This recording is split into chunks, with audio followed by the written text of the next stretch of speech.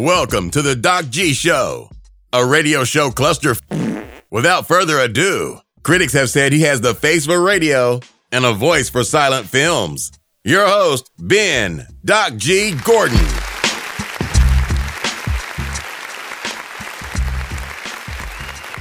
And we are on the air. Welcome to the Doc G Show. I'm your host, Doc G. With me, as always, none other than Mikey Maximus the Furnicus, Mr. Hide Your Muddy Bites When He's Around, yes! Mr. Stand-Up Comedian, pound for pound, yes! Mr. Hide Your Grandmothers When He's in Your Town, Charette. Ooh.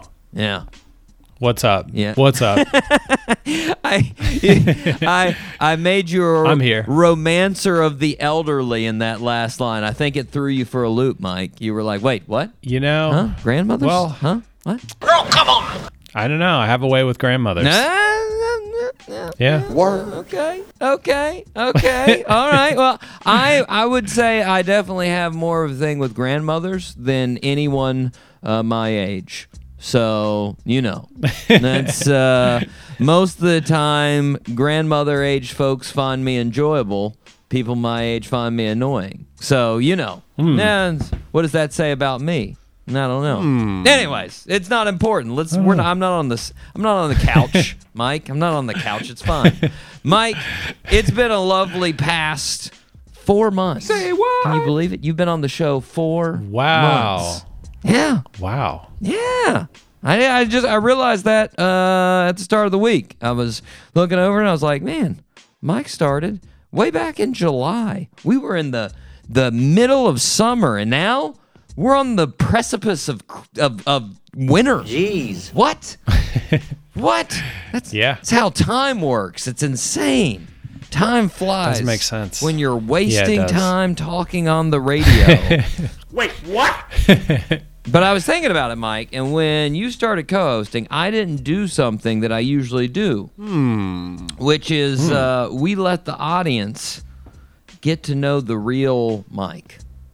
We dive in and talk some of the most important life questions. Word. Some things just regarding your philosophic approach to life, Mike.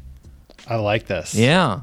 Yeah, we're going to ask some questions. Now, I thought, because normally I come up with a new bag of philosophic questions, but because I wanted to compare you to other co-hosts we've had on the show, so I pulled some of the questions that I asked from DeMarcus and Jake in the past. I want to see what your answers are compared to theirs. So, first one, we're going to start with a pretty hard question, Mike. All right. How much would someone have to pay you for your pinky toe? Wait, what? If they had all the money to pay you anything for your last digit, and they were like, we're gonna take that toe off of you. Now, this is sans pain, so it's not like they're gonna rip it off without anesthetic. They'll surgically take it. How much would it cost? Doc G, you would know better than me if this is true, but wouldn't that like mess up your balance when you're running?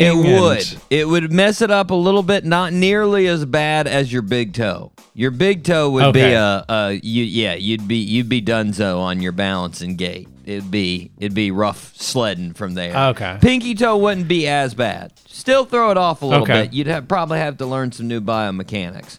That's not my area of specialty, but yeah, most likely. Okay. I felt like you had a little bit of knowledge there, but yeah, I would probably say $1 million. $1 million. Yeah. It was tough. DeMarcus said he wouldn't sell it. Nope. He wouldn't sell it. No price. And I was like, I don't know. I feel like there would be some price, but yeah, I don't know if I could. It would be tough. I'd have to see a big number. I'd have to see a big number. What's your answer? I don't know. That's the thing. It's like, I was like, I don't know if I could sell it. It would be tough. I mean, I don't know if somebody throws down $1 billion in front of me. It's going to be hard to say, like, sorry, Pinky. But like, I just don't know. I'm pretty sentimental to my Yeah. pinky. Although my pinky is very ugly too. I'll say that. So true. My pinky toe is Your pinky toe? it's curled. It's the nail is usually bruised because like it doesn't sit right in my toe box in the shoe. No, it's bad. It's not. I mean, it is not a model toe by any sense. But then again, none of my toes are model toes. I don't know what a model toe is because most of them are pretty gross to begin with. But like mine definitely are not model toes. That's for sure. They are some sick ass, Mike. They are not good. Any feet people out there, don't come and knock on my door. It's not gonna be pretty. Okay, next one. If you could talk to any type of animal, what animal would you want to talk to? Oh, whale. Definitely a whale. Whale. That was definitive. Yeah, maybe if you a went blue whale. fast on that. Yeah. You've been planning on talking to a whale, man. Why a whale? I don't know. I feel like they're the most a whale or an elephant. I just feel like they're the most aware creatures. I don't know. I feel like they have consciousness and answers. I feel like to you're drawn in questions. by their size. You're just like size equals genius. And they're gonna have more answers. DeMarcus had a real weird one here. He said he would want to talk to a deer, and I was like, pass. Wham. I want to talk to a deer. They just Yeah, I wonder what questions you would ask. they seem so jittery and on edge all the time. I don't need to talk to that. Now, as we know on the show, I said I'd originally want to talk to a cat because I thought they'd be pretty hilarious. But I think, let's be honest, llama, alpaca, come on now. That'd be a good combo right there. First of all, llama would be like, hey, listen, watch your tone when you're talking to me. Will rip your face off right now. Right now, I'm a warrior. I'm a warrior. Well, that's if you're talking to a guard llama, of course. Now, an alpaca would probably just read you poetry because we know they're very sentimental creatures. Very close to you. Empathetic, Yes. Extremely empathetic. They would be a good psychologist. They would get you on the couch. Okay, same in the animal vein. If you could be any animal, what animal would you be? Not many animals. Probably a bird. Probably a big bird. Maybe like an eagle. You can fly. That's An American bald eagle. Oh, gosh, he's so patriotic, folks.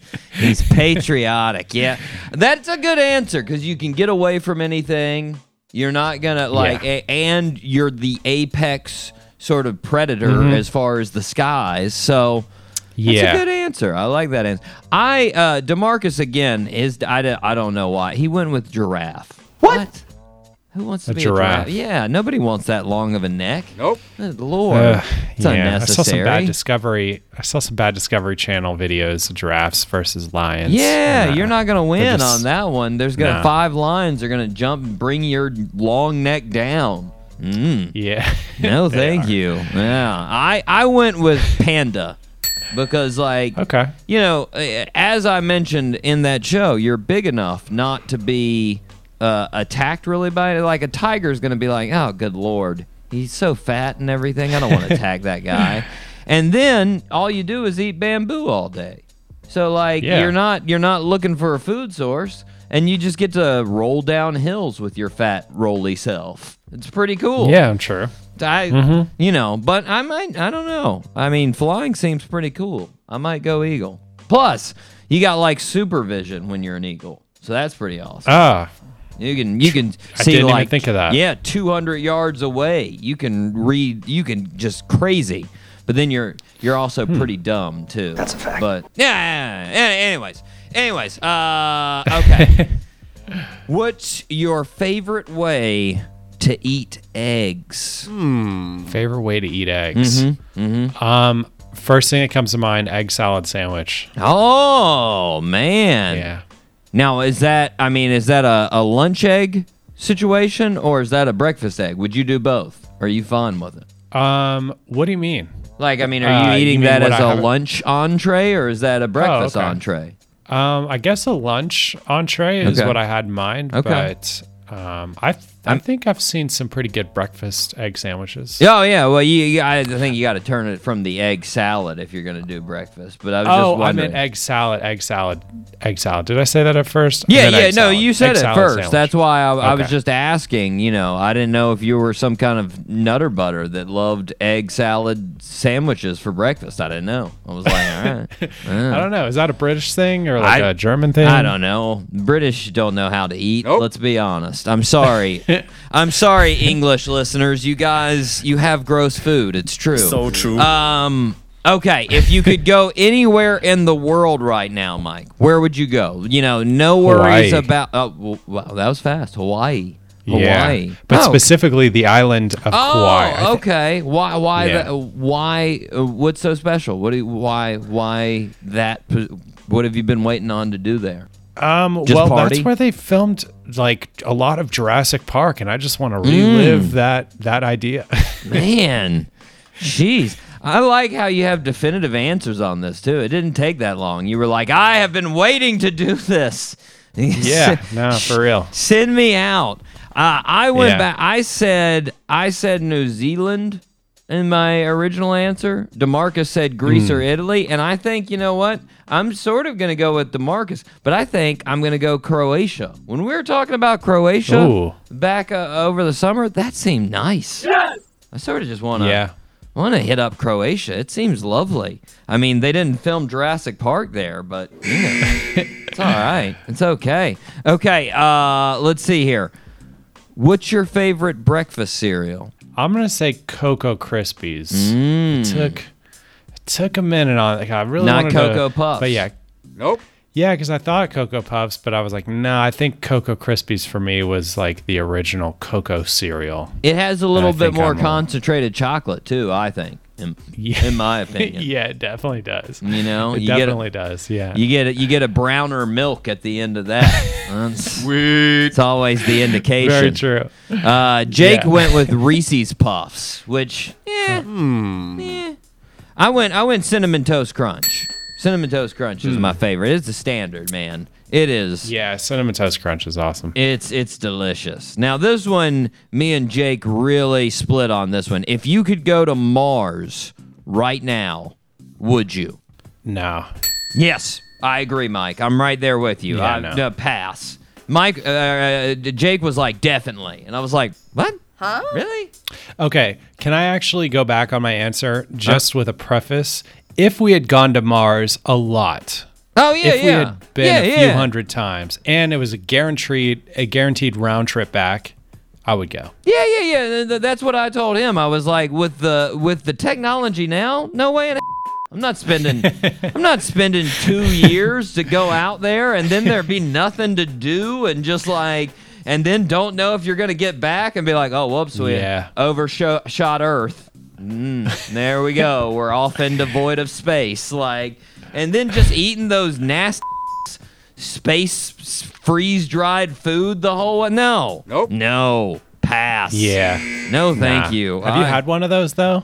I think so. Like back in the day, I like on like a student, like some kind of, I don't know, some, field trip we did or something. I think I Yeah. did. I might just be making that up in my head, but like I thought I did at some point. They just look gross when you see them anywhere. You're just like, ew, ew. Yeah. It looks like the sea rations army, soldiers got, except like worse, like freeze dried and just like Dippin' Dots. Yeah. Sick. No, thank you. They're not that bad, to be honest, though. Oh, They're okay. Not bad. Mike's like, I Yeah, got a freezer some of full it, of some them. of it. They're all right. It's okay. You don't need it in the. It doesn't need to be frozen. It's no money dry. bite. It's all right. It's okay. Now, last one. What did your high school locker look like? Did you have anything special in your high school locker? Well, I came up at a time of bad situations at school, so we didn't have lockers. None? Those were discontinued. No. Wow. Polk County coming through with the, Yeah. with the bad situations. Man, that is getting no pretty lockers rough. allowed. Wow, that ruins your high school experience, Mike. Like Yeah, I feel like there was something missing. your locker. I mean, just think about go back to Saved by the Bell. That's where Zach's magic was in his locker. That's where he pulled out all of his gadgets and all of his funny things that no one else had was his locker. It's basically your living room in the school. My living room was trashed, Mike. It was dirty. It was not clean. There were lots of pictures of Michael Jordan in the locker, but it was it was a great time. I'm sorry, man. No locker there now. Yeah, no. Now we have learned the fullest and the deepest about Mike Charette, folks. We know he didn't have a locker. Now that's no locker. That's changed minds and opinions now, Mike. We have gotten deep. We now know the fullest and deepest corners of your mind. And now that we know that, are you ready to fire the show up? Yes, sir. 5. All 3 engines up and burning. 2, 1, 0, and lift off. Oh, Mike, we have a fantastic show. We have Morningsiders on the show today. Morningsiders, a fantastic band. They formed at Columbia University there in New York, Mike. Did you ever go through Morningside Heights when you lived in New York? Morningside Heights? What part of town is that? That's near West Harlem there. Harlem. Okay. That was not your spot of town, huh? Okay. Fair enough. I went up there for a Target. There's a Target up there. I went to once, but that was it. Can't avoid a Target, man. Can't avoid a Target. It's the only one in the city. Oh, wow. I didn't know that. Yeah. Maybe they've upgraded since you've been there. Maybe there's multiple. I'm following it up, listeners. I'm going to check and see if there's any targets up there. I know that's what you guys are burning to know. We're going to check it out. But Reed, Magnus, and Rob will be stopping by. They're going to talk about their career. They're going to talk about the new album. Can't wait to talk to these fellas. They seem like a real good time. But first, we need to start where we start. Birthday suit. Happy birthday, Mr. President. Okay, there was a little bit of it. You were still stuck in the emotions of that starting no locker. I understand. So true. Okay, this one probably won't get, but we'll give it a shot. Here we go.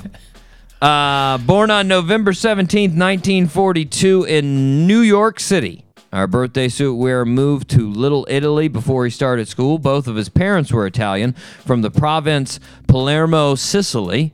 Our birthday suit wearer had asthma, so it was difficult for him to play sports. So instead, he watched movies. He loved them growing up. He ended up going to NYU for English and then getting a master's in fine art. While in his master's program, he started working on films. His first big movie he directed was Taxi Driver in 1976. Then in 1980, he directed Raging Bull. In 1986, that was 1980, Raging Bull. In 1986, The Color of Money. Then in 1990, Goodfellas. Then in 1995, Casino. Then in 2002, Gangs of New York. Then in 2006, The Departed. Then in 2013, The Wolf of Wall Street. Then in 2019, The Irishman.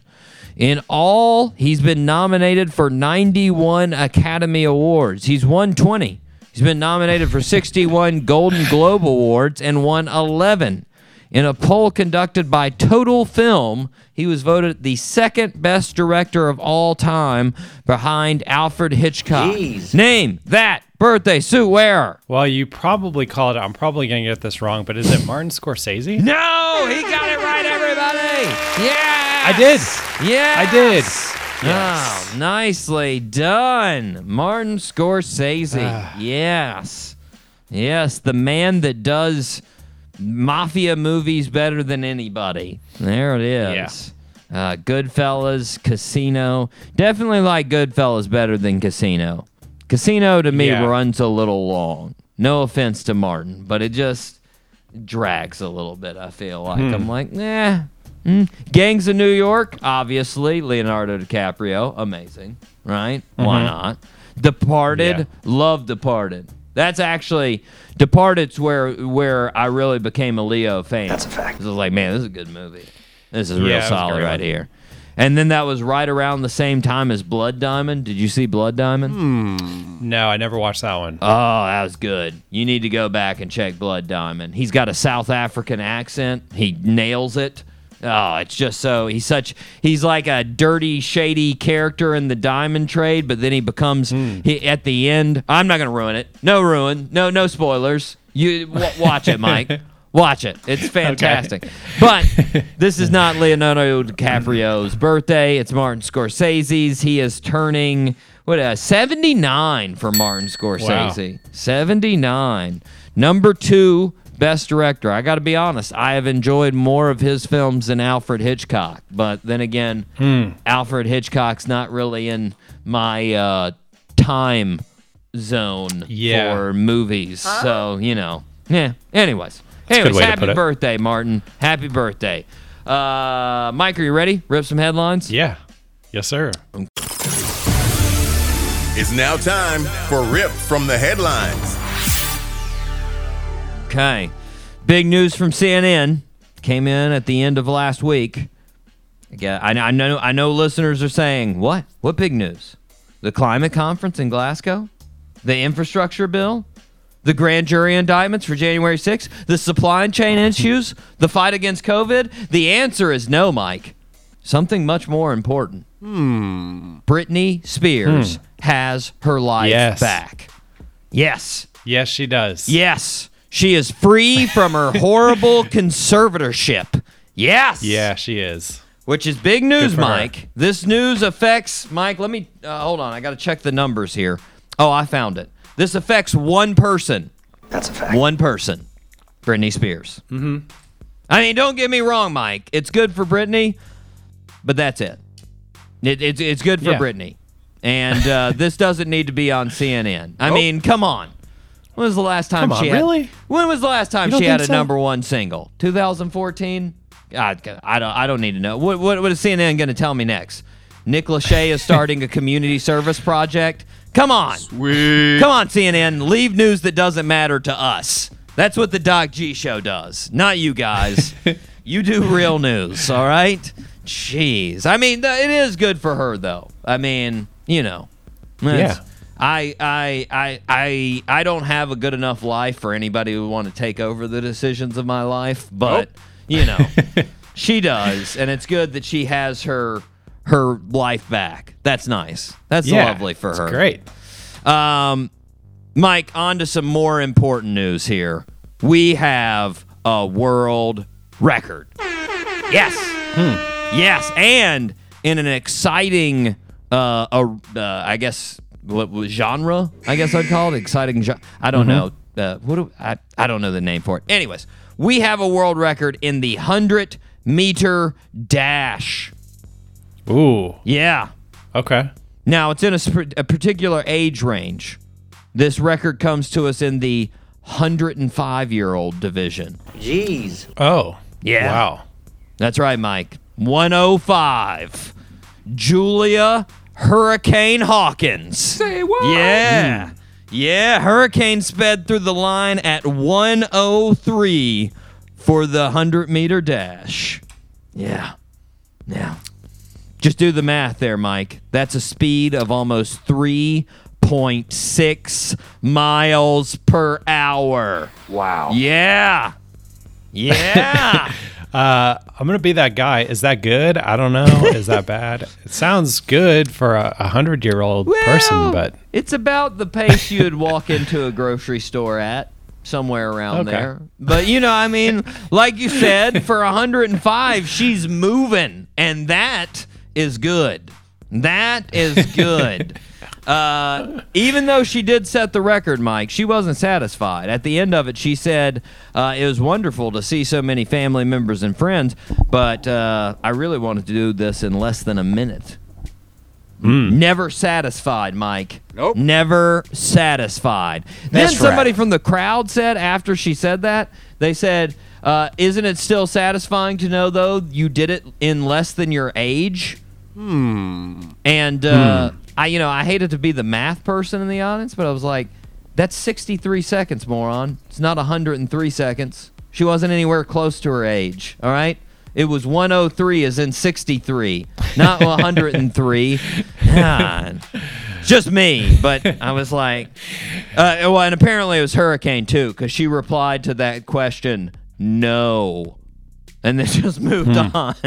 So she didn't have too much tolerance for that question. But apparently, along with being a hurricane, Mike, she's also a flower lady, because apparently she has insane gardening skills. That's Ooh, right. Yeah. that's cool. Yeah. Yeah, so hats off, Hurricane. Enjoy your new record. Celebrate it. I can't wait to see the 106-year-old record you have. It's going to be fantastic.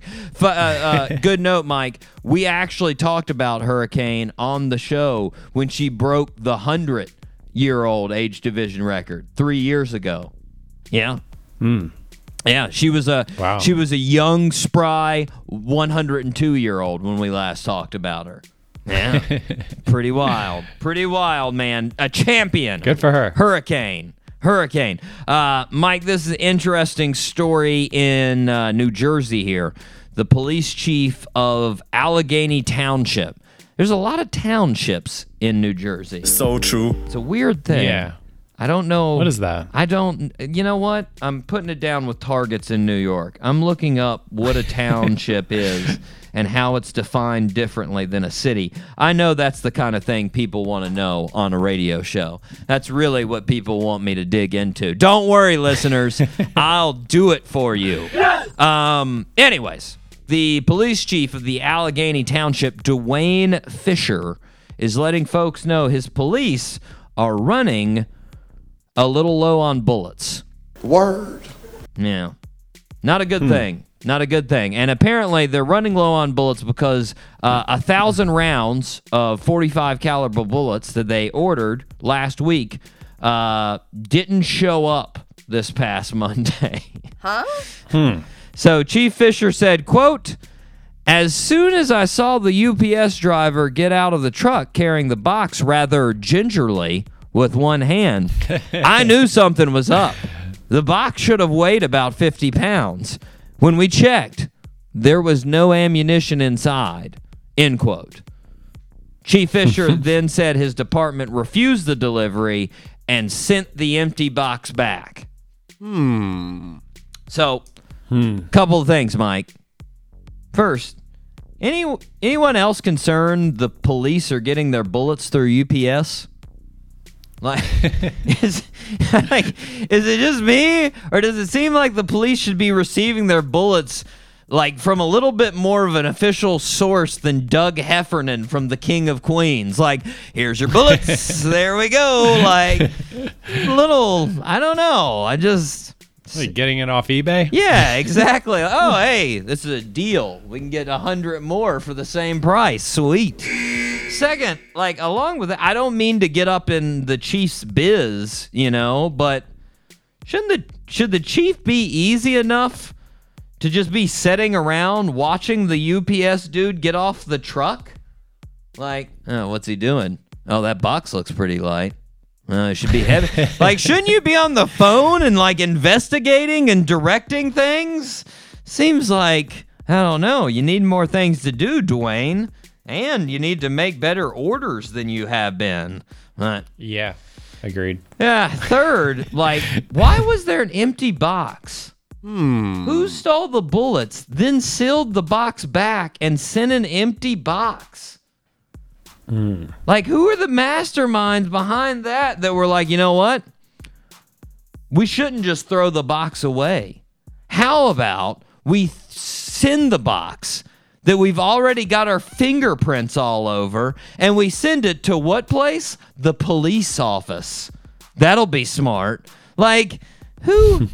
Come on, who is stealing these bullets? Or was it just the person they ordered it from? Was just like, they'll never notice. It'll be fine. They'll never know. Yeah. It's good. Anyways, I hope it works out for the township. I hope they're okay. Mike, pretty scary scene out of Toronto.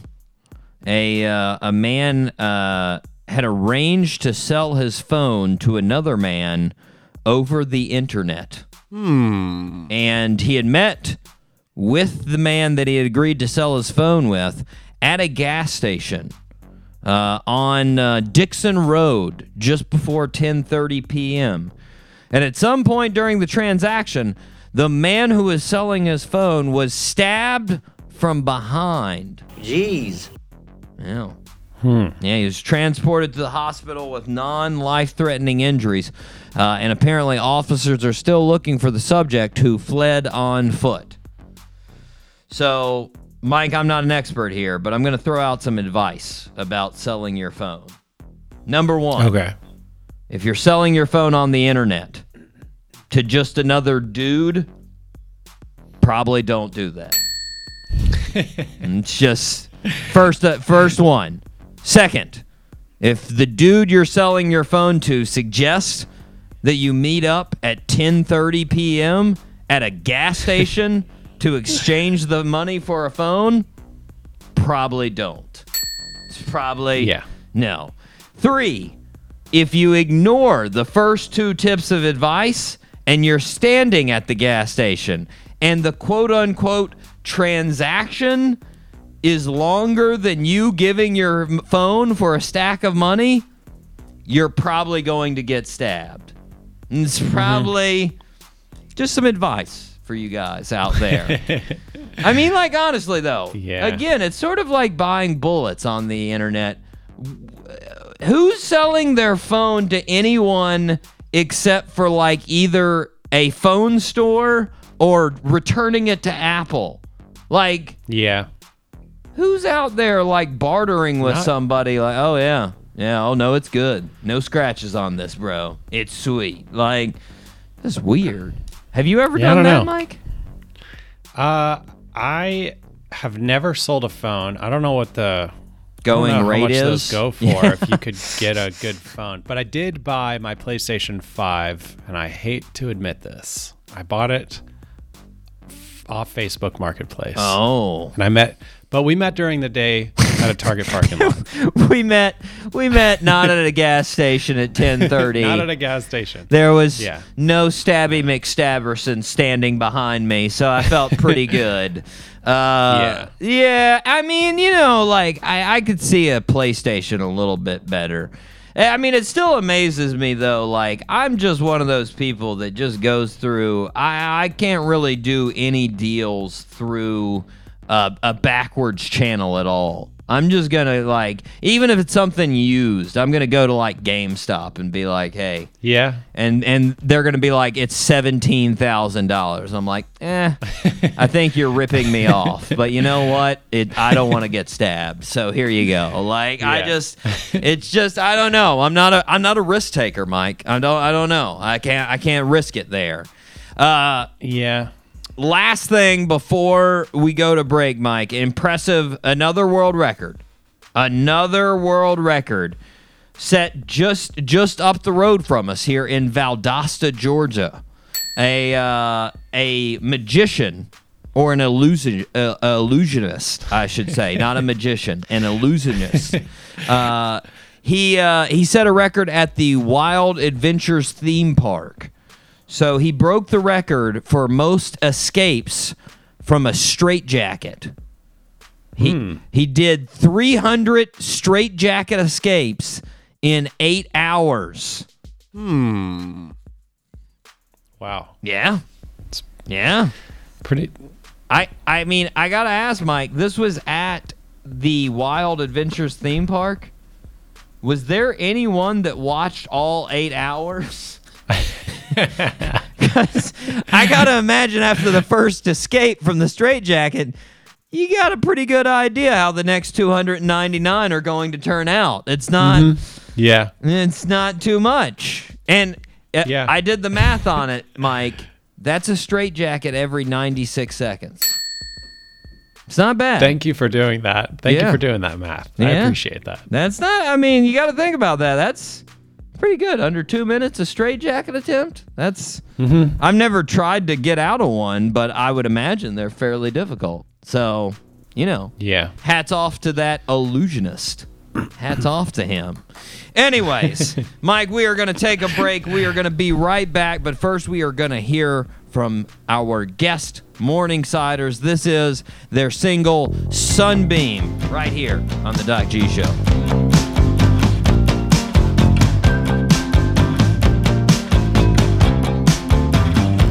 You're like a sunbeam, I love to see you, but I only do in fair weather. You're so hard to get, that it's hard to know if we'll be this way forever. And you'd love to stay, but something's come up. Don't mind me saying, sometimes I wanna write you up. You've got a way of keeping me around. I know what I'm chasing. Sometimes I wanna write you up, but I'm not gonna write you up.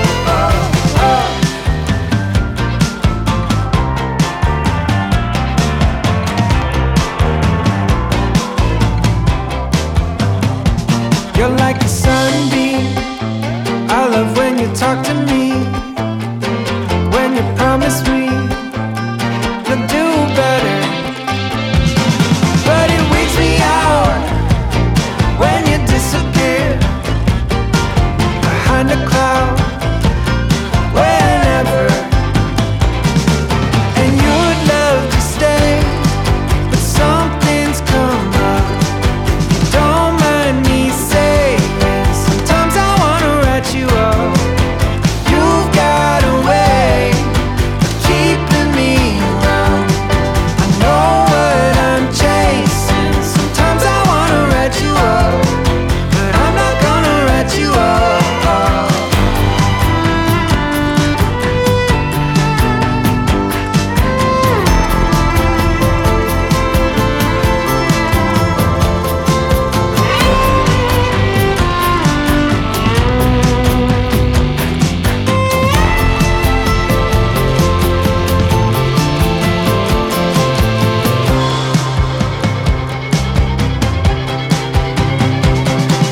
And you'd love to stay, something's come up.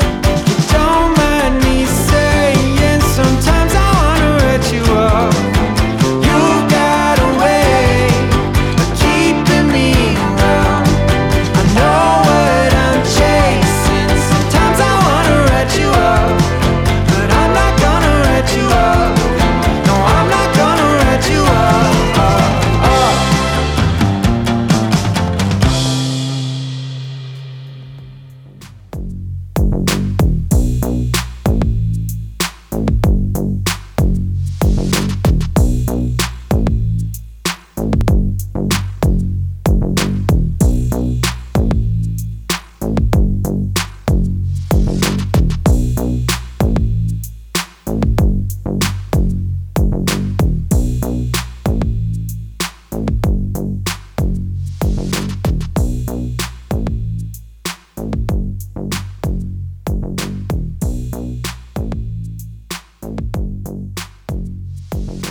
And we are back here on the Doc G Show. Spinnaker Radio, WSKRLP 95.5 FM in Jacksonville, Florida. Listeners, if you haven't subscribed to the podcast, you need to. You definitely need to. Mike, I have now started a new thing where when I contact managers and publicists for our guest, I actually accost them to subscribe to the show. I think it may be a bad idea, but I'm just like, hey, got some spare time, do this. They're probably like, oh, Jesus, this guy is hard up. Let's not get our talent on his show. No, thank you. But I'm trying to make a wave. I'm trying to make it a thing, Mike. It needs to be a thing. Listeners, if you haven't subscribed, make it a thing. Okay? Just do it for me. Do it for Mike. He opened up his soul to you earlier on the show. Yeah. He told you. Details. Exactly. He told you he didn't have a locker in high school. Nobody else knows that. Nobody in my life. the world. except for the 2,000 other people he went to high school with, okay, and all their Yeah. family and everybody that ever went to that school. But aside from that, no one else knew this, and he told you guys in confidence. So you should subscribe to the show. Just saying. Just saying. Mike, let's thank the regulars. Here we go. Let's give some shout-outs. Shout out to Jacksonville, Florida, Columbia, South Carolina, Gainesville, Florida, Radford, Virginia, Barcelona, Spain, Ashburn, Virginia, San Diego, California, Richardson, Texas, Columbus, Georgia, Winfield, West Virginia, Dublin, Ireland, Boca and Arrow, Oklahoma, Citrus Heights, California, Boardman, Oregon, Genoa, Italy, Katy, Texas, Tulsa, Oklahoma, Peoria, Illinois, Frankfurt, Germany, Anoka, Minnesota, Sao Paulo, Brazil. There we go. Yeah. Sao Paulo made it on there now. They're a regular, you know. Cool. I guess it makes sense since they've got like I don't know how many people in Sao Paulo. It's like 30 million people or something. Yeah, it's ridiculous. So a lot. We at least converted one of their population over to our show, which is nice. That's lovely. Thank you, guys. Thank you.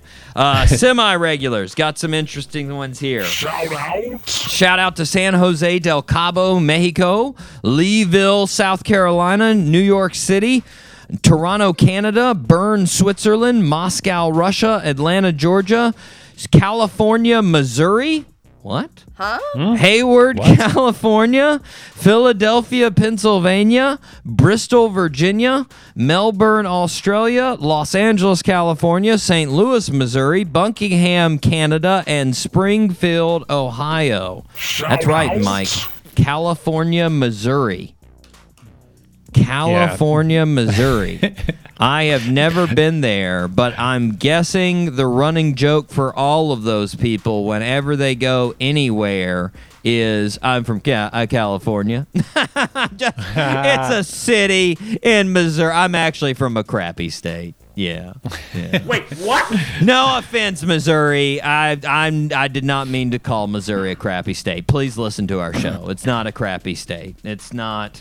You're probably somewhere right there in the middle with us here in Florida. Let's be honest. We're not a shining example of greatness. Let's be real. No.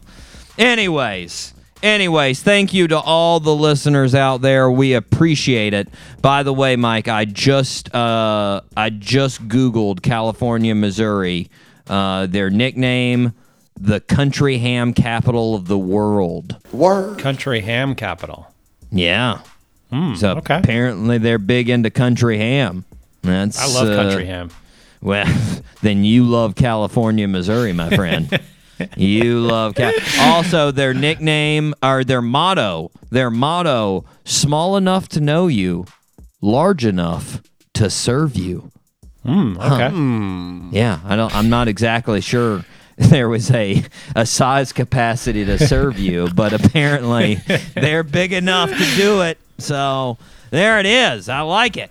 Now whoever's listening in Missouri, since I've offended them greatly, they will never listen again. But we appreciate the listens that you had before, California, Missouri. We definitely do. They also have plenty of historic places of interest, Mike. I might do a whole special just on California, Missouri. Who knows?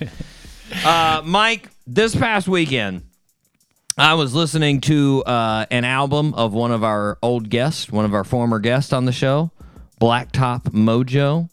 Okay. Our rockin' bros from Texas. I was listening to their album Burn the Ships. Burn the Ships. Now, if you're not aware, the title, their idea, it's sort of this ongoing myth, right? That Vikings, when entering a new land they were going to attack, they would burn their ships before going into battle, you know? Set the tone. There's no turning back, you know? Ultimate putting all your chips on the table. Yeah. Now, I was listening to it, and, like, I was just thinking about that moment, you know? Like, the Vikings get off of the boat. There's, like, 50 of them. Their leader is like, we're going to burn the boats! Frank, the casual Viking, is like, are we doing that now? Because, like, I still got things on the boat. my coats. I got like 2 fur coats on there. Can we hold off on burning them? I'll be right back. Hold on a second. And then after the battle, they destroyed the town, looted and plundered. Another one of the Vikings is like, gee, really be nice if we had some boats to put all this new treasure on. Sure am glad we burned those earlier. God, what a it seems like a real extreme thing to do. But then I started thinking, Mike, I started wondering, did this really happen? Did Vikings do this? Which led me down a road of all kinds of things Vikings. I went down a rabbit hole, Vikings. And it led me to one of my favorite segments of our show. Hot Takes of History. Yes. Hot Takes of History. Yes, Mike. Now, just a heads up. Mike, this segment consists of multiple hot, spicy takes about history. So true. And after I've finished describing one of these hot takes, I will label it with an HTH. I will say, HTH, and then you will say, HTH. It's necessary for the segment to work. That's a fact. If we don't do that, it's lost all meaning. It's devoid of its fun. Okay, here we go. HTH. HTH. Hot Takes of History. Boom. Okay. No. That was good. That was good. You can delay as much as you want. Feel free to ad-lib on your ATH in any way that you want, Mike. Okay. First off, Vikings didn't burn their ships. Nope. In fact, Mike, most historical experts say they weren't even that good at warriors. Apparently, they lost as many times as they won. They weren't like amazing warriors. Gareth Williams, curator of Vikings, Life and Legend, said that where they could, Vikings tended to avoid combat. So instead of burning ships, it was more like, hey, you know what? If we can get in our boats now and set their boats on fire, I think we can get away from them. I think that might work. That's more of what happened. And apparently, even though Vikings didn't burn their boats, Hernan Cortez definitely, there is historical evidence that Hernan Cortez did in 1519. So true. The Spanish conquistador. Yes. Okay. Yeah, Hernan Cortez, he landed in Mexico, and then to get his soldiers psyched up, he dropped his boats into the ocean. Was like, get those things to the bottom of the ocean. Jeez. He meant what he was talking about with the ships, which I would have been offended if I was one of those soldiers. Really? Seems like such a waste, guys. Now we gotta build more boats if we want to go back to Europe. I don't really like this place, guys. I feel like Europe is nicer in the summer. It's just my thought. Anyways, HTH. HTH. Hot Takes of History. Mike, Vikings apparently never wore horned helmets. What? Yeah. Wow. Apparently the helmets you always see, the mascot on the Minnesota Vikings, wrong. Yeah. Apparently, folks, they think that somewhere around the 1800s, the artists just for funsies were like, you know what? Let's throw some horns on those helmets. Yes! Basically, apparently they just got bored and they were like, you know what? I bet you I can go draw a killer horn helmet. Here we go. Like, that's pretty much where it just came out of nowhere. Wow. One of those fabrications. Yeah. Yeah. HTH. HTH. Hot Takes of History. Apparently, Vikings like keeping pets, Mike. They love pets. Yeah. They, cats, dogs, falcons, peacocks, even bears. Ooh. Yeah. I don't know. They about would get that. they catch a bear cub and then raise it in their family. And apparently, they even got polar bears. Word. Wow. Polar bears. But they were reserved for noblemen Only the higher ups got polar bears.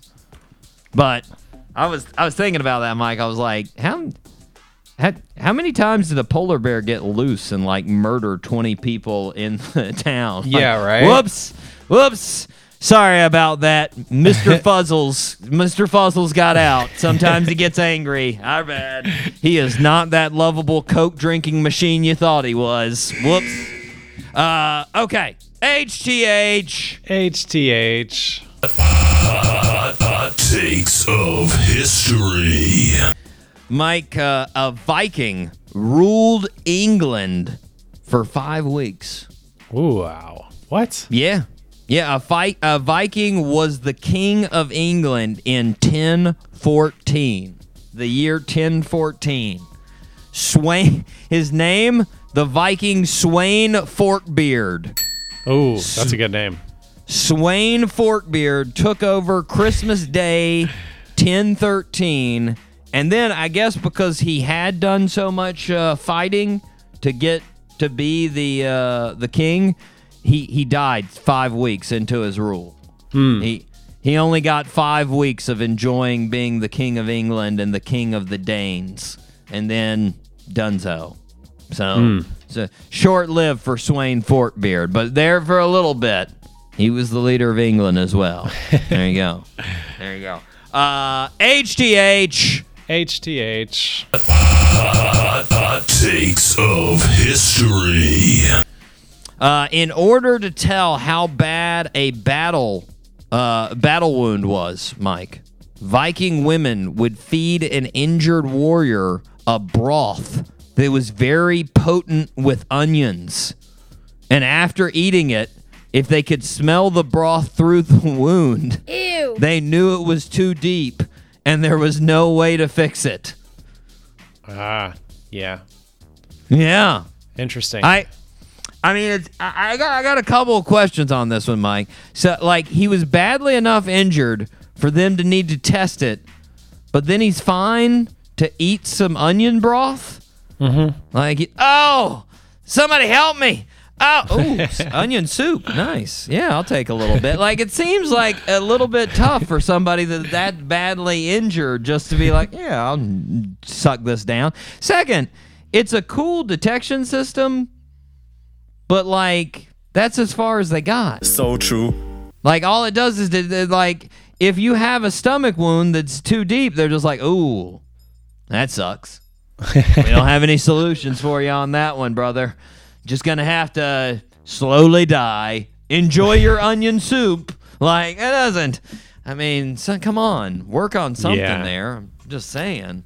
Anyways, HTH. HTH. Hot takes of history. Mike, the majority of Vikings spent their time farming barley, rye, oats, as well as raising cattle, goats, and pigs. That's the majority of their time. They were farmers, Mike. I didn't know that. Yeah. Yeah. Interesting. Word. Yeah. And I started thinking about that. Imagine if the show Vikings that they had on for a real long time, imagine if it was just that side of Vikings. It'd be way less of an exciting show. This week on Vikings, Ragnarok tends to the oats, and he discovered deer may have eaten some of his crop. Meanwhile, Frodor milks his cows. I don't know why it turned into ESPN, but it did. Anyways, there we go, Mike. HTH. HTH. Hot takes of history. We learned about Vikings there, Mike. I love that. No horn segment. helmets. No horn helmets. It's insane. Who would have thought? Before I don't we even go, think a Viking's the same anymore. No, I can't even. No, they're not. They're farmers that don't wear horn helmets. They're pretty boring people, apparently. They're farmers that don't wear horn helmets with a polar bear following them around while they're farming. Mm-hmm. That's weird. Yeah. Weird. Also non-confrontational. Trying to avoid fights. Yes. But before we go to break, Mike, we got to do a little previously on the Doc G Show. I got a couple things to tie up. Previously on the Doc G Show. First, Mike, we were talking about our listeners in Texas last week, and we had 6 people that were listening, and I said, you know what? We may have enough for a live show. And I was like, in a state of like 30 million people. Well, I got to say, Mike, I was pretty close. The population is 29.18 million. Wow. Yeah. I was pretty proud of myself for getting that close. I mean, I did go over, so I would have lost in the Price is Right, but I was still pretty close. You got to give it up. Got to give it up a little bit. Pretty good. Now, Mike, I also went back and I told you, if you remember, we talked about Hodads in San Diego, and I said they might be my favorite burger. I couldn't remember. I went back and checked. I dug back, and by the way, I thank you listeners even more. I have even more of an appreciation for our regular listeners because whenever I go back and try to find an old segment, I realize how much my voice sucks. That's a fact. And I'm like, I am stupid. I am sorry, listeners. So true. Anyways, Top 3 Burgers was back on April 7th, Mike, and I put Hodad's number 2. Number 1 was Fuddruckers. I was nostalgic. I love some Fuddruckers. Love Fuddruckers. So good. So good. Mike, and lastly, previously on the Doc G Show, the story about TikTok hand signals that saved a girl in Kentucky. First of all, apparently it was a dude that called 911, not a lady. And when he saw all of these news reports about TikTok hand signals, he came out and reported to the news, no, I didn't recognize any hand signals from TikTok. Nope. I did, however, notice her mouthing, "Help me," and she appeared to be in distress. So I called 911 because she mouthed, "Help me."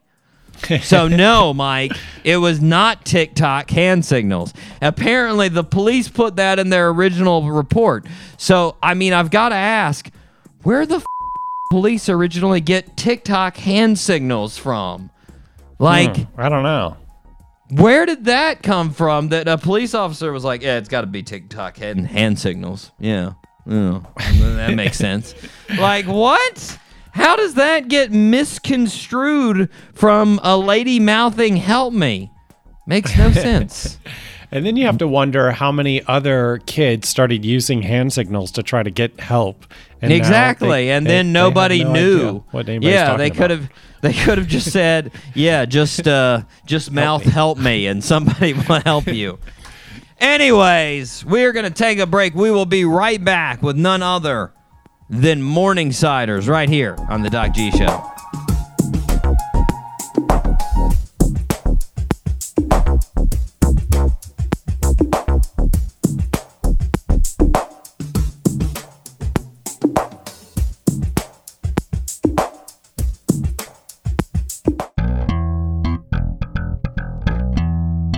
The Doc G Show. Because sometimes you need something playing in the background. Every Wednesday at 7 p.m. on 99.5 FM, Spinnaker.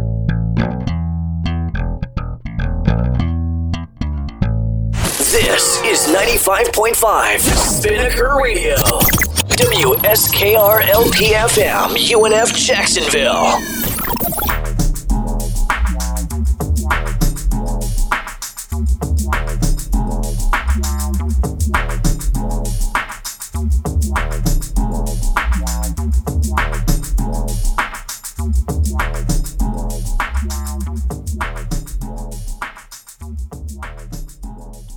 Welcome back to the show, everybody. Today we are super lucky to have all 3 members of the fantastic band Morningsiders with us. We have none other than Magnus, Reed, and Rob. Fellas, how's it going today? Pretty good.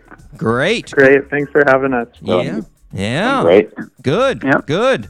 Now, you guys are currently working on the newest album. I hear it's supposed to come out 2022.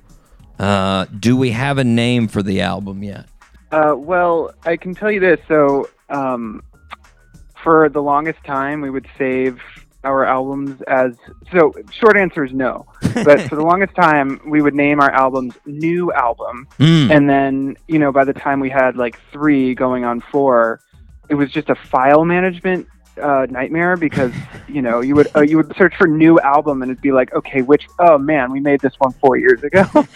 So we decided that we're going to use code names, and the EP that just came out is called Easy Does It. Yeah. We called it, but on our computers it's called Bubble Beam after the Pokemon move, and the one we're making this right now is called Razorleaf. So okay. let it be known Code that will names. probably not be the final. I like it. Final name. Certainly will not be the final name. Oh, well, I don't know. Don't count it out yet. Come on, it could be there. Exactly. Thank you. My brother gets a little deep in his code names. He does the same thing except for his playlist, and he makes it off of moods. So whatever mood he's in, but he has number systems for the moods. So you look at it, and it's a really, like, if you were, I don't know, he does it, I guess, to have it under code, but nobody can enjoy his playlist. But you look at his playlist, and it's like 0056, and he's like, oh, that's a good day right there. And you're like, what? I was gonna ask, like, if you see a bunch of like ones and zeros and twos, like, should you be concerned? Like, should you reach out? We should call somebody. He needs help. No, honestly, it's too deep for me. I have no clue. He keeps it secluded from everybody. But Cool. it's Whatever works. We'll have to. Yeah, we'll have to try that out. Yeah, give it a shot. Now, are you guys recording that at Tarquin in Bridgeport? Yeah, that's where we're at right now. Fantastic. Rob took a little field trip into the city, but Reed and I are in Bridgeport right now. Nice. Fantastic. Now, obviously that's not too far away from where you guys all met. You guys met at Columbia University there in college. Now, Reed, you're a New York local. But Magnus, you came from Texas, and I heard it was that's right. 16 when you moved to New York. That's got to be a pretty dramatic change. Yeah, I don't recommend it if anyone's thinking about moving from Houston to New York at 16, but got through it just fine. Was that? I'm guessing that was a parent's job or something like that as far as moving to New York. Yeah, exactly. Yeah. Now, was music one of the things that made it easier? Were you able to connect with people at least on a music level, or were you far off on your musical taste of what everybody else was around you? I think it was kind of around then that I played piano as a kid, like mostly classical stuff, and it never totally felt like my own thing. And I think right around that move is when I started writing stuff, in my bedroom on the guitar for, late hours, and starting to play it for friends. So I do think it was like a big moment. But a weird thing is actually that Reed and I probably walked by each other like 40 times when we were in high school before we went to college, because he, in a strange twist of fate, lived like 2 buildings over from my high school. Yep. Man, that's that's wild when you find that out. Like, you're just like, what?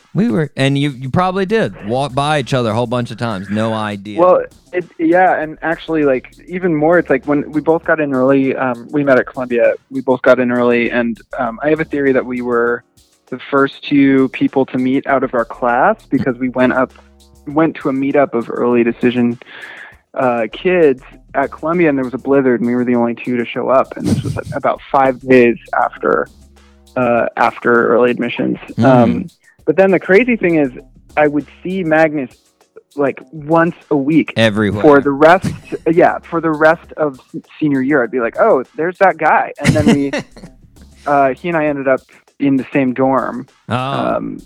So and at that point, it was like, hey, let's you play music? Oh yeah, I play music. Yeah, I mean, we just had to get in at that point. We were like, fine, I guess we'll hang out and make sound. Now, Rob, did you grow up in New York as well, or did you grow up somewhere else? I grew up in the great state of New Jersey, so right across the river. But now a New York guy. So you were fairly familiar anyways with the city. It wasn't a huge change. Yep. Nice. That's nice. right. And then I was one of the people who didn't show up because there was a blizzard, but did meet Magnus and Reed shortly thereafter. And then we just started jamming. Yeah, I heard, like you said, Reed and Magnus started. How long did it take? You said you kept running into each other, like seeing each other for the whole first year. How long did it take before you finally said, let's jam? And I mean, was that, Reed, you play a lot of violin. Like what instruments did you guys start jamming on? We started, so I think we met up in our first semester, and it was, I was on violin, Magnus was on guitar, just like now. And then over winter break, Columbia lets their students just stay in the dorms. And even though I lived 30 blocks south, I just kind of decided to stay in the dorms. And it was a magical time because it was just all these, like, it was like, you get to be on your own. It was like winter camp, right? It was like, all these like cool people that decided to stay. So Magnus and I actually made this EP in our dorm. Wow. It was like 5 or 6 tracks, and it was just kind of like, it was just violin. No one will ever hear a minute of it. It's so funny. I was just thinking in my mind, I'm like, oh man, this could be like really valuable, like as an NFT or something.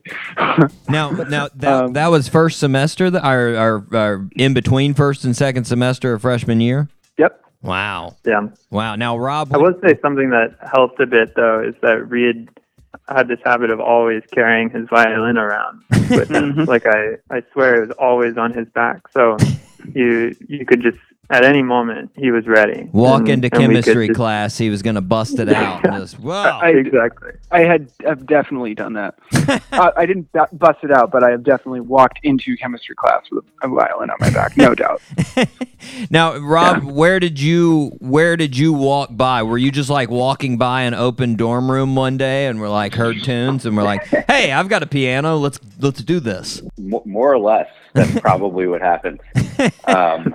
But there were lounges all around Columbia that all had pianos in them. I think we were probably playing in the John Jay Lounge, which was one of our favorite lounges to play, and where we also recorded our first video. But I think you probably got it.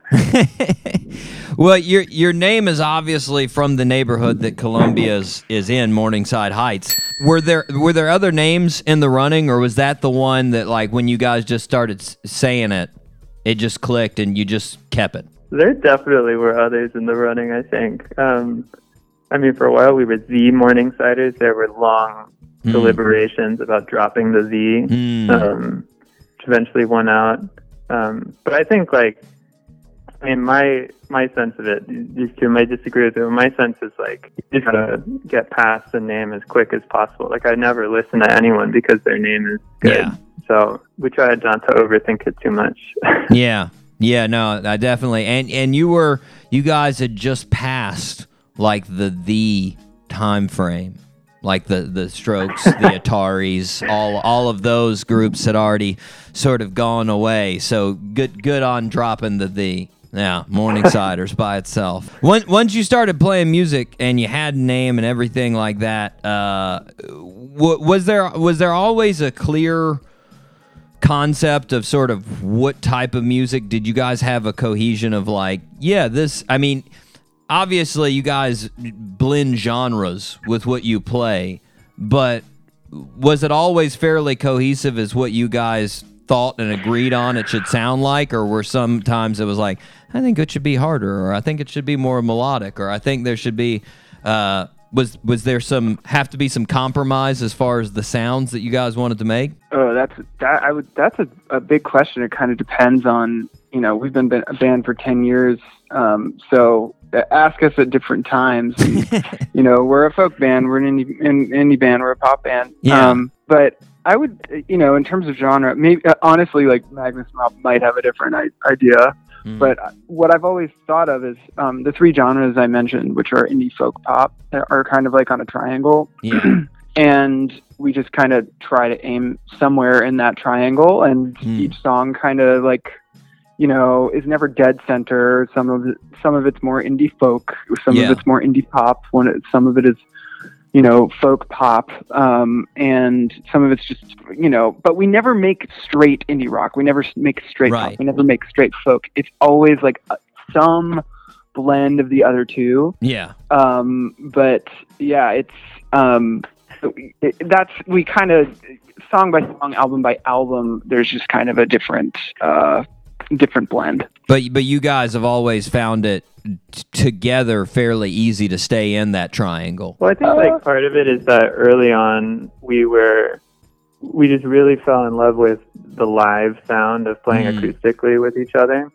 And you know, like we sometimes read, I think your dad used this term, read like the folk glow. It's when like all of these wooden instruments just kind of start shimmering and everything blends together. Yeah. And so at first we were really chasing that, and that kept us in kind of an acoustic, a folk space, sometimes like dipping a little into country.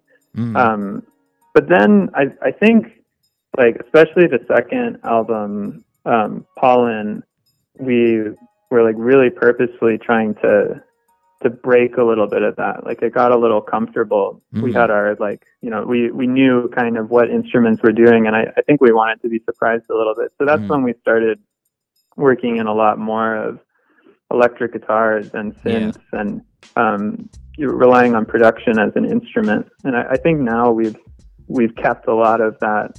Like that was a good album for us because it kind of shook us out of a lot of our habits. Yeah. Well, I mean, starting with that live, chasing that live sound, when you guys were in college, I mean, obviously, New York is a huge music scene, but what about the music scene around Columbia? I mean, was it a good place to hit those gigs, those starting gigs? I mean, was there a urge and a desire for live music there? Oh, for sure. Yeah, everyone was amazing. I mean, I don't think we would have stuck with it if it weren't for our friends, you know, just being so supportive and kind and patient with it. And there were a ton of awesome groups that we were chasing around on campus, and you know, we would see them at a lot of the campus club events and things like that. I thought it was an amazing, like, incubator for us to sort of find our voice.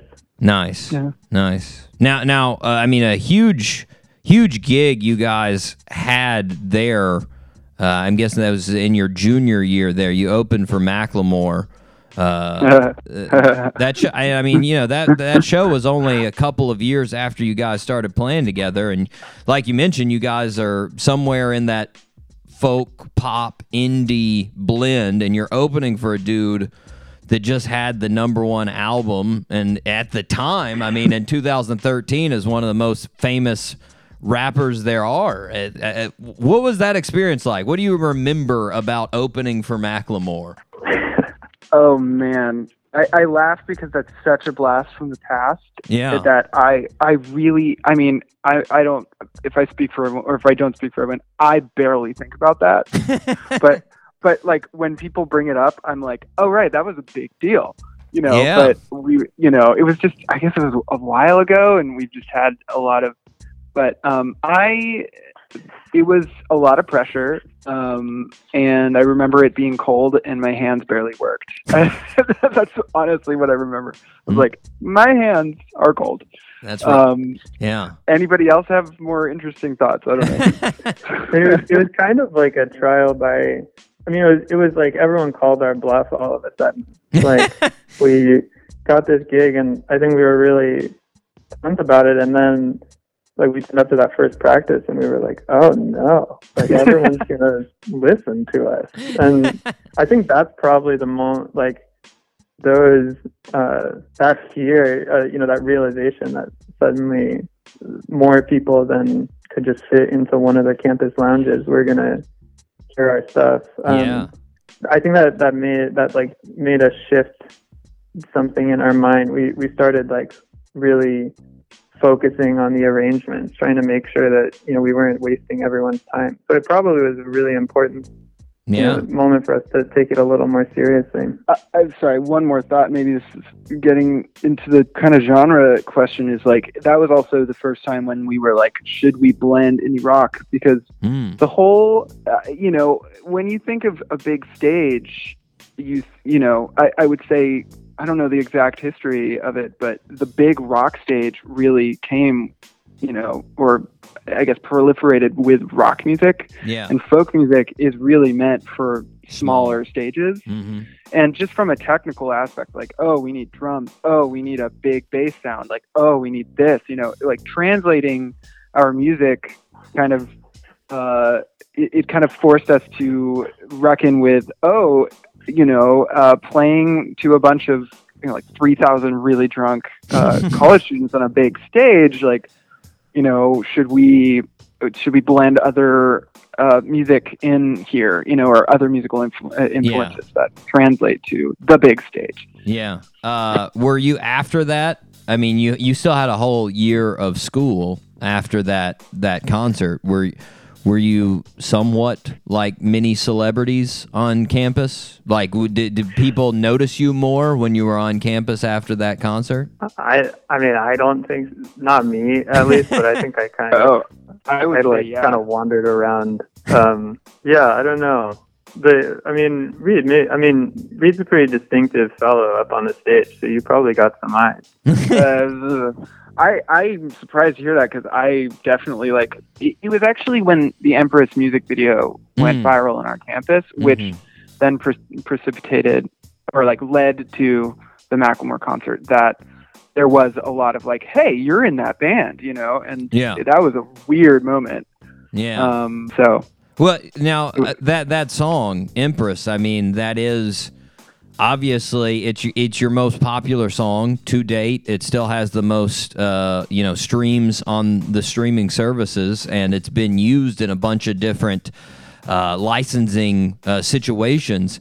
How did that song come together? Was that one of the first ones that Reed, you and Magnus came up with, or how did that all start, Empress? It honestly was really early.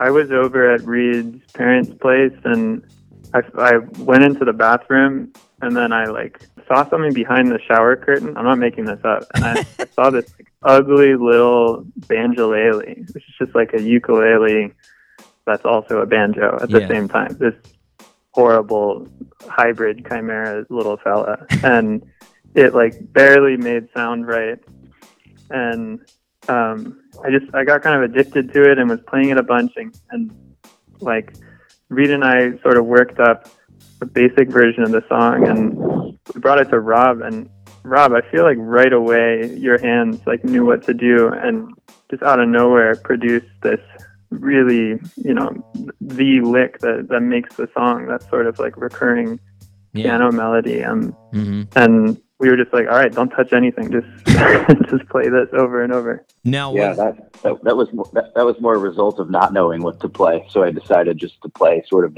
the triads or the chords, which was really just a placeholder, but ended up being the part. I was about to say it worked well. Now, was that the video that you talked about, the viral sort of YouTube video?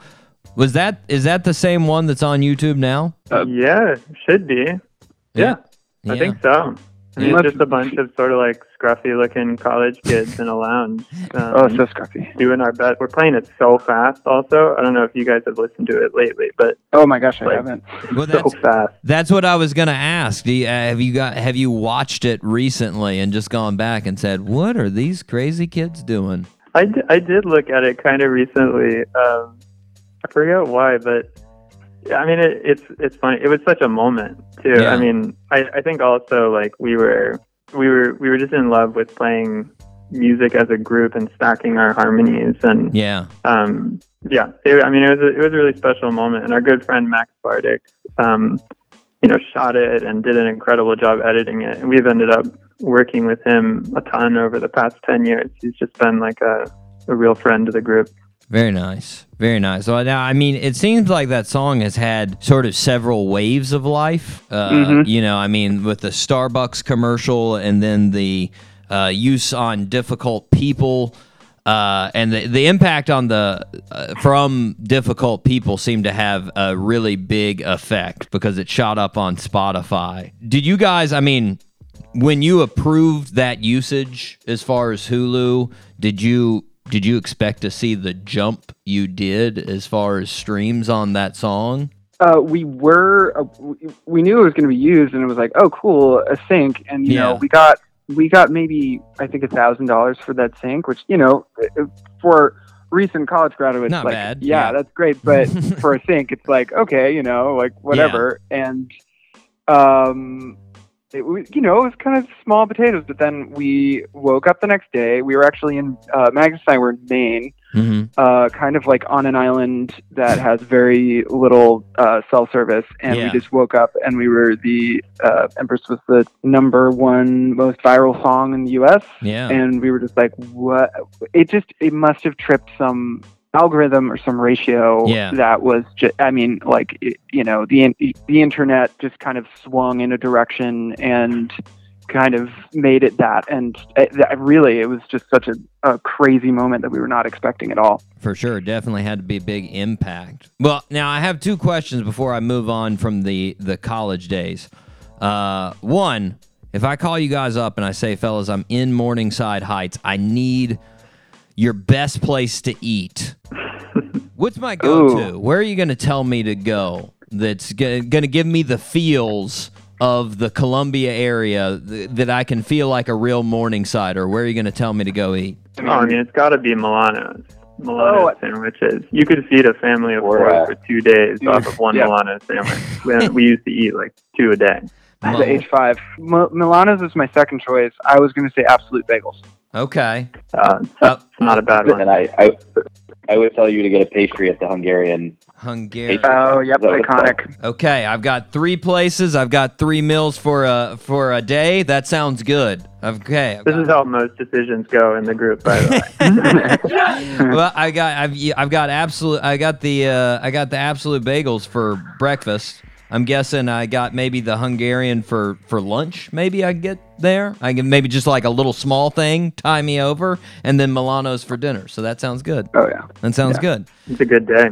Good day. Well, now second question. This is that I saw this while preparing the interview, and I came across this old interview with you guys, and I just got it. It was a little odd. I gotta ask, Magnus. I saw this in the interview. It said you're trying to get rid of your college nickname, Mega Moose. Oh my God, that's a throwback. Now the only idea I could come up with is somebody misheard your name and somehow thought you said Mega Moose instead of Magnus. Is that like how did you get that nickname, if we can ask? I don't. I'm not 100% sure on the origin story. I should text some of those guys to see if anyone remembers. But I mean, I think I was in a group of friends and we were constantly making up stupid names for each other. Of course. And that one kind of stuck. I did have this bad habit of turning up really late to things, or just being generally really slow to react. And so after a while, Mega Moose, like a joke out of it, became talking about mega speed. Like they would be like, "Oh, he's on mega speed right now," which means I'm usually like 20 minutes behind. Yeah, it was nothing too serious, but I'm sure if I remember, it'll be really embarrassing. I'm usually on mega speed, so that makes sense. I'm usually there with you. Now, after college, you guys, I mean, obviously continued the band, and you had sort of, you've had a pretty good number of band members, and like you said, filling different roles as far as drums and bass and additional keyboards. And I mean, you had Cody and Vlad and Ben and David, and eventually it's now again the core starting group, Magnus, Reed, and Rob. Give us the abstract version of how you became the current 3-piece. Oh, man. I would say that I like to say that we're the last 3 standing. I would say that, yeah, I mean, Magnus and I founded it kind of first, but Rob is, I hate even, it's like Rob has been there since. Was there, yeah. Yeah, I mean, he was there since chapter 2, if not chapter 1. You know, we kind of, that's been the core group, and then we've had other members come in and out, and you know, through all of the vicissitudes of life and iterations, it's just kind of been, for a while it was actually just Magnus and me, but it was, you know, recently we just were like, you know what, Rob has always been there, if not in you know, touring capacity. He's always put records, and he's always been kind of almost like an advisor, just, and also just kind of like a person that always helps out. He knows, knows the music industry extremely well, and is a fantastic musician. So we kind of were like, you know what, like, Rob, you've always been here, so, you know, let's make it the three of us. I think, yeah, I mean, that's, I said it, yeah, we're the last three standing. It took a while to get to the 3 standing, but that was when it shifted out, it came back to the original 3. Yeah, I mean, bands are weird. It's a weird format, or like medium, I think. Yeah. And everyone we've been so lucky with the people we've played with. They're all just monsters at what they play. Yeah. And I think that all of them have really like left a mark on the songs and the sound. Yeah.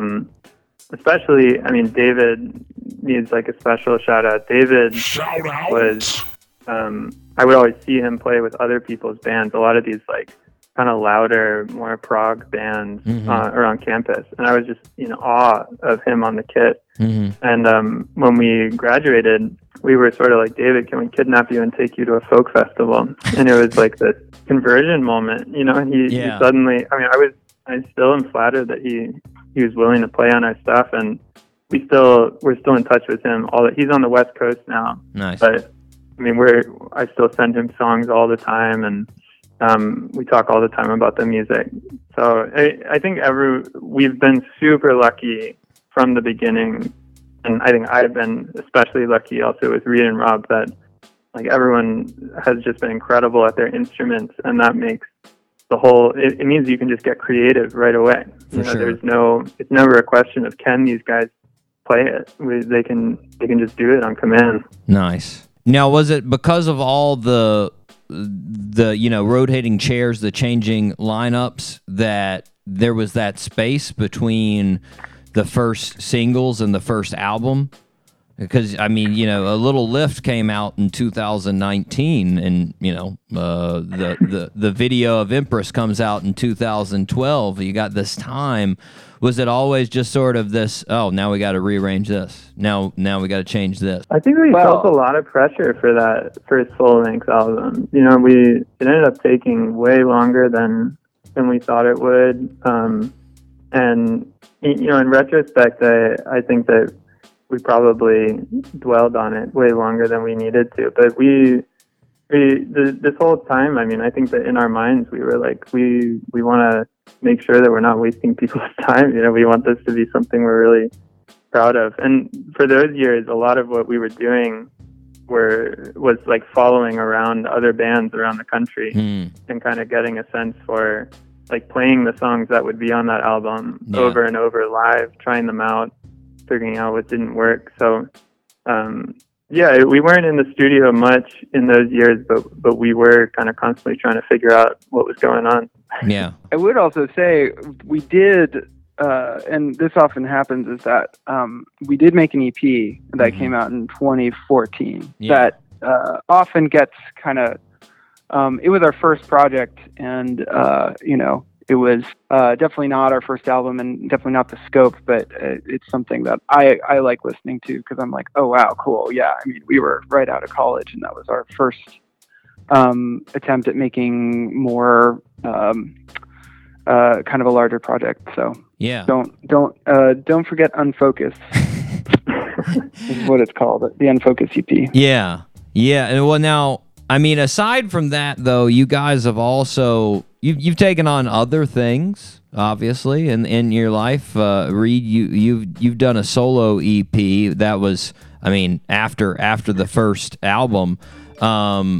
But Magnus, you also you started a PhD program.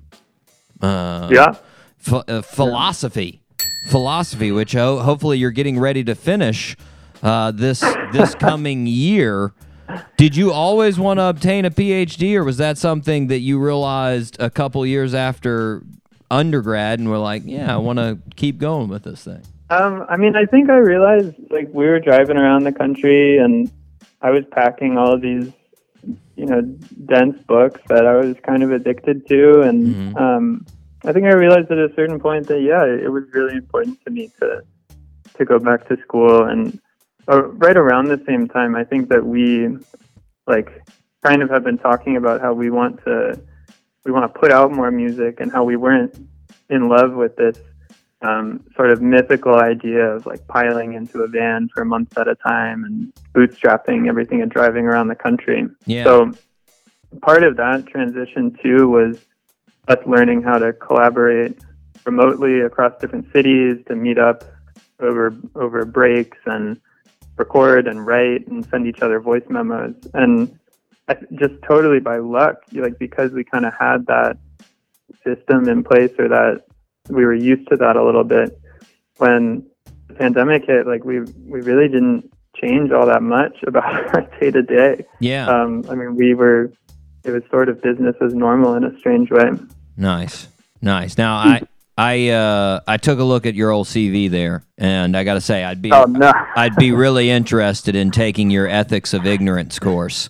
Love it! I would love to have you. That seems like a very topical class. Today's issues could be tackled a lot in that course. Looking backwards, that looks very interesting. I'd be excited to take that one. That course was crazy because it was in the middle of. That was in the middle of the presidential election. Yeah.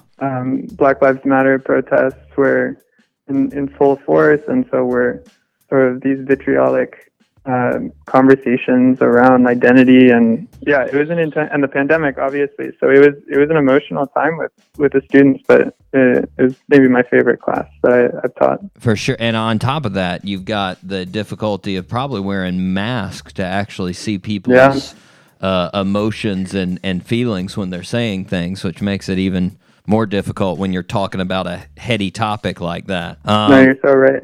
Now, Reed, on the other side, you, like I mentioned, you released a solo EP at the start of 2021. What spurred the release of the solo project, and what did you get in that you don't get in in a Morning Siders project? What was the mindset? Well, first of all, I don't. I mean, this may be a little semantic, but I hate calling it my solo project. Oh, okay. I have Sorry. to because no. You're many people do, and I do as kind of a matter of organization. But I really just think of it as project. I'm not going solo. I'm just kind of it's a different project. Yeah. I might actually. Network our label might be mad at me for this, but I still want to change my name from Reed Jenkins to almost like a band name or something, or a stage name. I would say this. If you listen to the EP, which you should, if you're listening to this, for sure, it's very much in Morning Siders. My role is that of violin and background vocals, and I do a lot of kind of the pre-production and just decorative ideas. With my quote-unquote solo project, I wanted to first of all, Magnus in Morning Siders kind of writes the core songs, and I wanted to explore with my solo, again, quote unquote solo project. I wanted to see what it was like to write the songs from scratch, and then and this EP was incredibly difficult to make, and took me a long time because I wanted to really see what would happen if I took songs from scratch, made demos, made all of the arrangements, and then co-produced it. And it was such a huge learning experience. It was mostly self-driven, and actually entirely self-driven, I should say. And It was interesting. It was I kind of wanted to look at the song and the production and the soundstage and the sound design as one kind of holistic thing, as opposed to kind of piece by piece, delegating, or like delegating tasks to people. I wanted to see what it was like to. I don't know, for instance, on one of the songs, I'm like, what if we changed mics during the verse to convey these lyrics? And so being what if the string sounds like that? What if the, being and the so whole that was, orchestrator. yeah, exactly. And that's very much what that project turned out being. But yeah, I mean, I could. That's essentially it. I heard that the song "Smile Your Smile" you thought while you were walking to chemistry freshman year.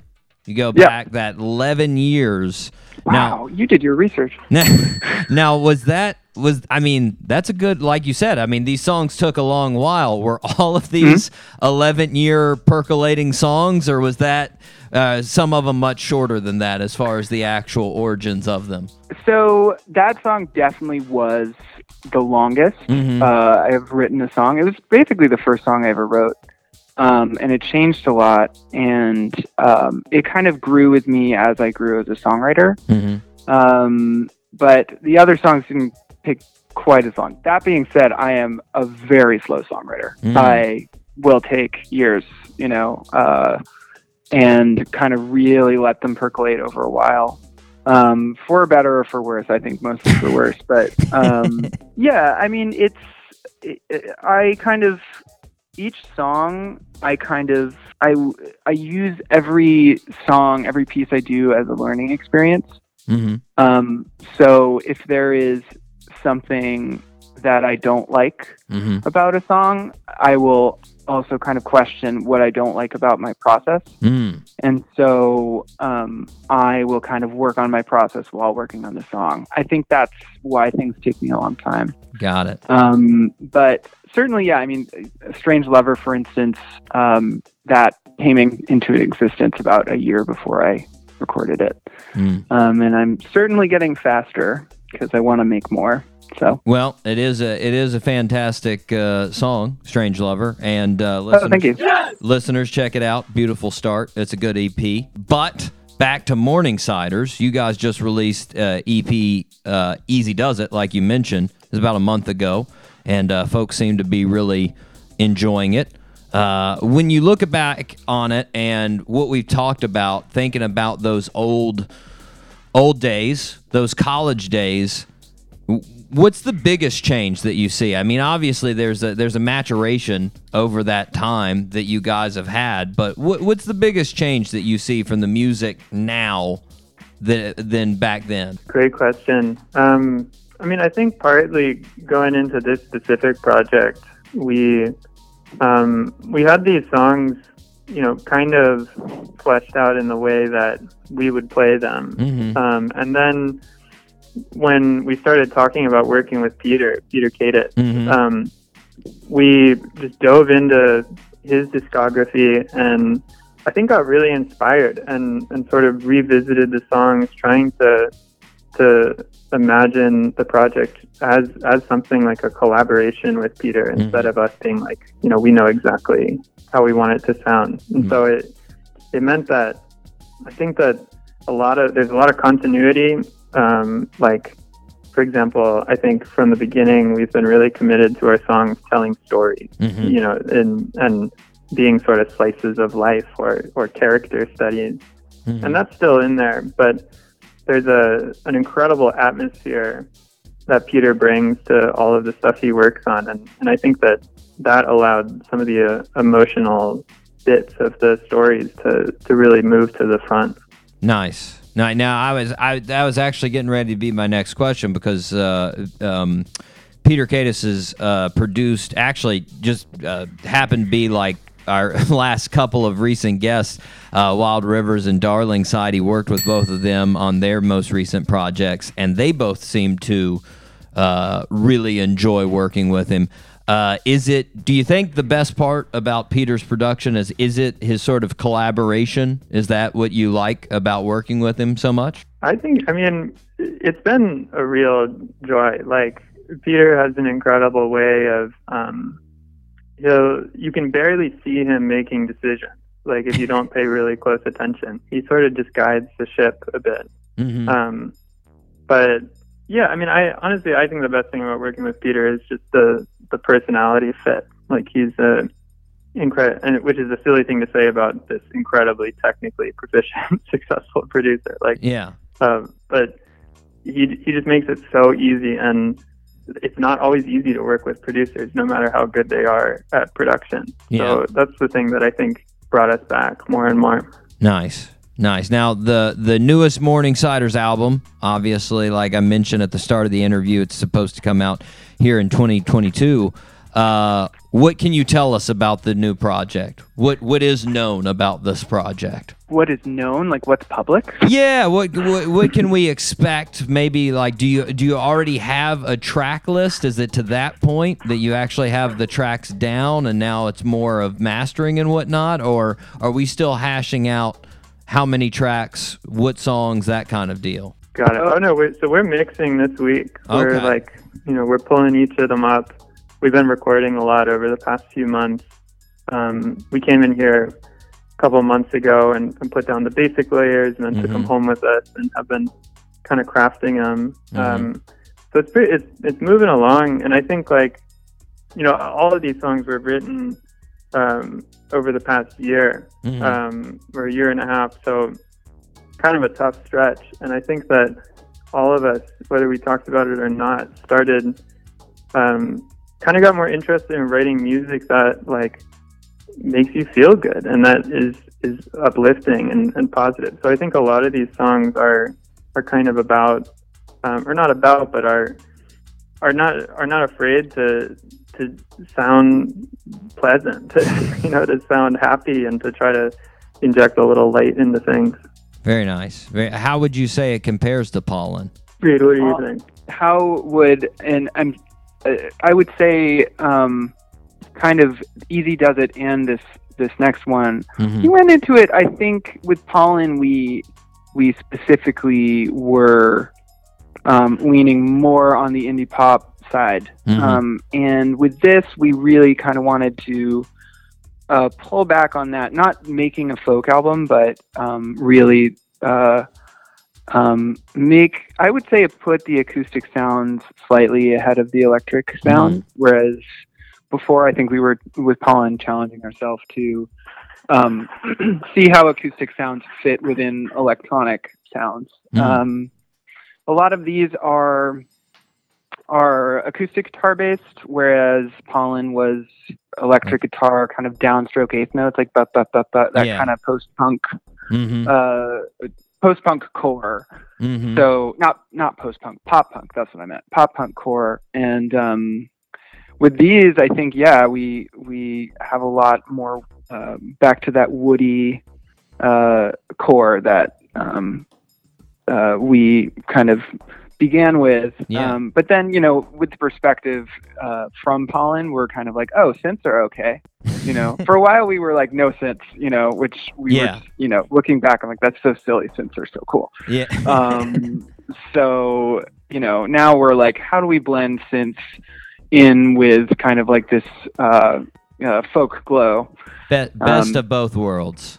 Yeah, exactly. Well, we're always like searching within that triangle of, what fits and what works with us. So for sure. Now, could I ask you what track you're most excited about? Like, we don't know what you're talking about. Can you give us your favorite track? Magnus, do you have a favorite track? I say this a lot, but I'm like a little kid. Like, whatever's right in front of me and is newest is the thing that's most exciting to me. Okay. So we're about to break open a song in like half an hour with Peter that we haven't touched at all this week, and that one, the promise of like, where's it gonna go and what's it gonna sound like today, makes me excited. That one's called Labrador. But Labrador. I mean, I was just listening the other night down to the bounces that Peter's sending us. They're not done, but they're starting to sound really special, I think. Nice. Well, Reed, do you have a favorite track? Oh, I do. I'd say what right now we're calling Cardamom. Okay. That's the one that maybe just because it actually after a day of mixing is the closest to being done, kind of to Magnus's point. Gotcha. And Peter's like, oh, okay, yeah, like that one's almost done. Whereas all the other ones are kind of we have to wrestle a little bit more. They're kind of like 90% there. Cardamom is 95% there. So nice.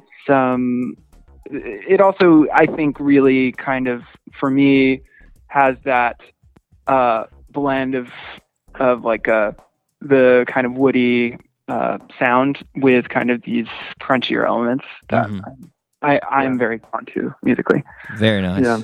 Very nice. Well, I got them both written down. If they stick with their names, I'm looking for Labrador and Cardamom. So I'm excited about the whole album. Yes! Guys, we are up against a break, but I want to thank you for coming on the show today. Oh, Ben, thanks so much. You made this really fun. It was great talking. Fantastic. Listeners, you can check out everything at everything Morningsiders at their website, morningsidersmusic.com, or you can stream it on all streaming services. Right now, let's listen to This Could Be Good right here on the Doc G Show. I just had a premonition of good things yet to come from way on high. Oh my,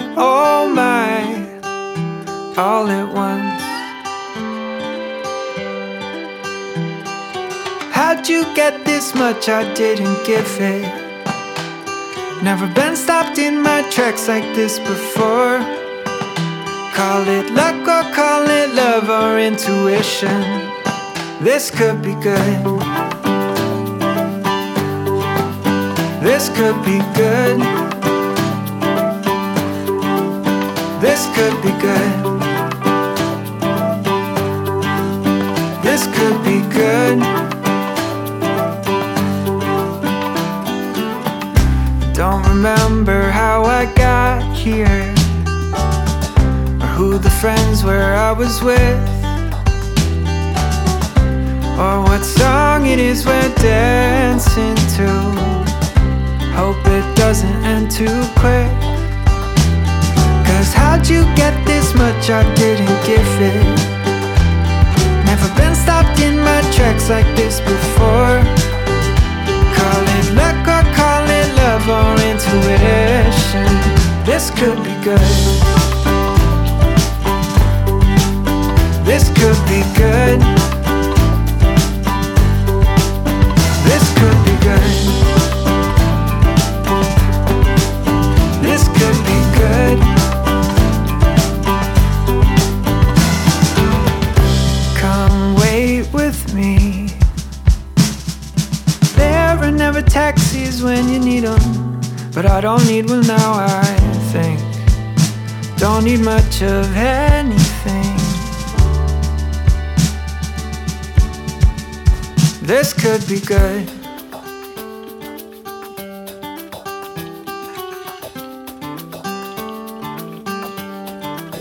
This could be good.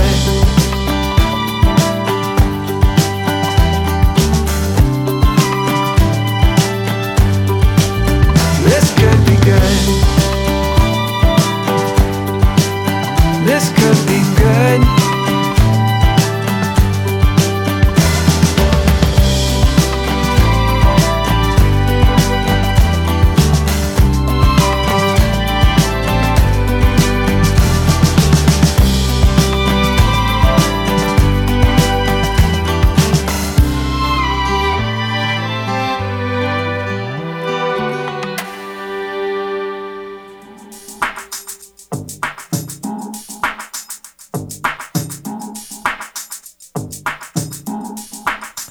And we are back here on the Doc G Show. Morningsiders right there. Reed, the Magnus, and Rob.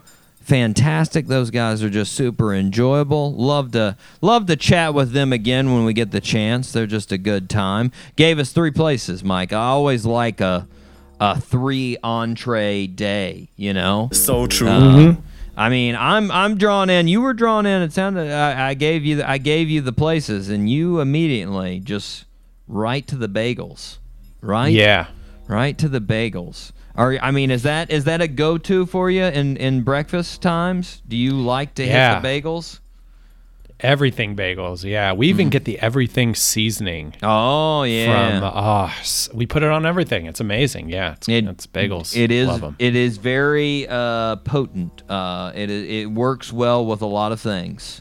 Works well. I'm more. This Milano's. Anytime that I hear there could be Italian involved, I get excited. And I've been looking at this Milano market here. They've got buffalo chicken balls as an appetizer. I don't know what that is, but I want to be a part of it. Yeah, sounds great, actually. Yeah, and they got potato croquettes. Man. They got some fish. Looks like some good red snapper. I'm all over some red snapper. Although I don't know if they can do better than Safe Harbor down here in Jacksonville. That is the best red snapper I've ever had. So, don't know if you can get fresher than that. But then you got all these chicken dishes here. I'm looking at chicken piccata. I'm looking at chicken marsala. I'm looking at chicken rollatini. I'm looking at veal parmigiano, veal piccata. Oh, get out of town. I want to have all of these things. Oh, yeah. Man. But then again, you go to New York. You don't know what you're doing if you can't find an awesome place to eat in New York. Like, basically, every single place you turn is an amazing place to eat. So, that's why they have a spot, a peanut butter and jelly company. It's totally random, but they specialize in peanut butter and jelly sandwiches. New York City. It feels like you wouldn't need to specialize in that. Nope. You know? Just seems like something you might not need to do, but who knows? I'm betting if I had one, I would be like, yeah, this is better. You know, this is pretty good. They do it a little different. But you do have to watch out. You do have to watch out because you hang out too much with New York foodies and you get a little snooty. You know, you get a little like, oh, that's not even, you don't know good peanut butter and jelly. I'm sorry, that's not, shut up and eat your peanut butter and jelly. Come on, it's good. Put it in your face. Anyways, thank you to Morningsiders for being on the show. Their new album is going to be fantastic. You need to check it out, listeners. You can check out the EP right now. You heard 2 songs off of it. Check it out when you get a chance. Mike, we need 2 birthday suits. You are 1 for 1, my friend. 1 for 1. I think you may get one of these next 2. Okay. I think you may get one. Here comes the first one. Born on November 17, 1944, in where else? Neptune Township, New Jersey. Our birthday suit wearer first started his professional career as a beautician, working at his sister's hair salon. When he was looking for training as a professional makeup instructor, he found the American Academy of Dramatic Arts. He enrolled and graduated in 1966. His first big film break was in the 1975 One Flew Over the Cuckoo's Nest. He then played in Terms of Endearment and The Jewel of the Nile. In 1988, he played in the movie Twins with Arnold Schwarzenegger. And then in 1992, he played one of his most famous roles as the Penguin in Batman Returns. In 1996, he played Harry Wormwood, better known as Matilda's father, in the movie Matilda. He's probably most famous for joining the cast of It's Always Sunny in Philadelphia in 2006 as Frank Reynolds. Name that birthday suit wearer. Danny DeVito. Danny DeVito is correct. He's 2 for 2, everybody. Nice. Yes. We're doing it. Yes, Danny, man. Actually, if listeners are Friends watchers, probably one of my favorite things Danny DeVito did was guest star on Friends as a stripper. That's a fact. In think it was like the 9th season, somewhere around there. But he came on as a stripper, and it was pretty hilarious, as you can imagine, because Danny's not. Dan DeVito. He does not have the body for a stripper. Not his cup of tea. But he is turning, let's see, 77 for Danny. 77. Wow. Yeah. Older than I would have thought. Older than I thought. Yeah. Next one, Mike, you might be able to get this one too. It might be a 3 for 3 day. It could be. I don't want to put the pressure on, but it could be. We'll see.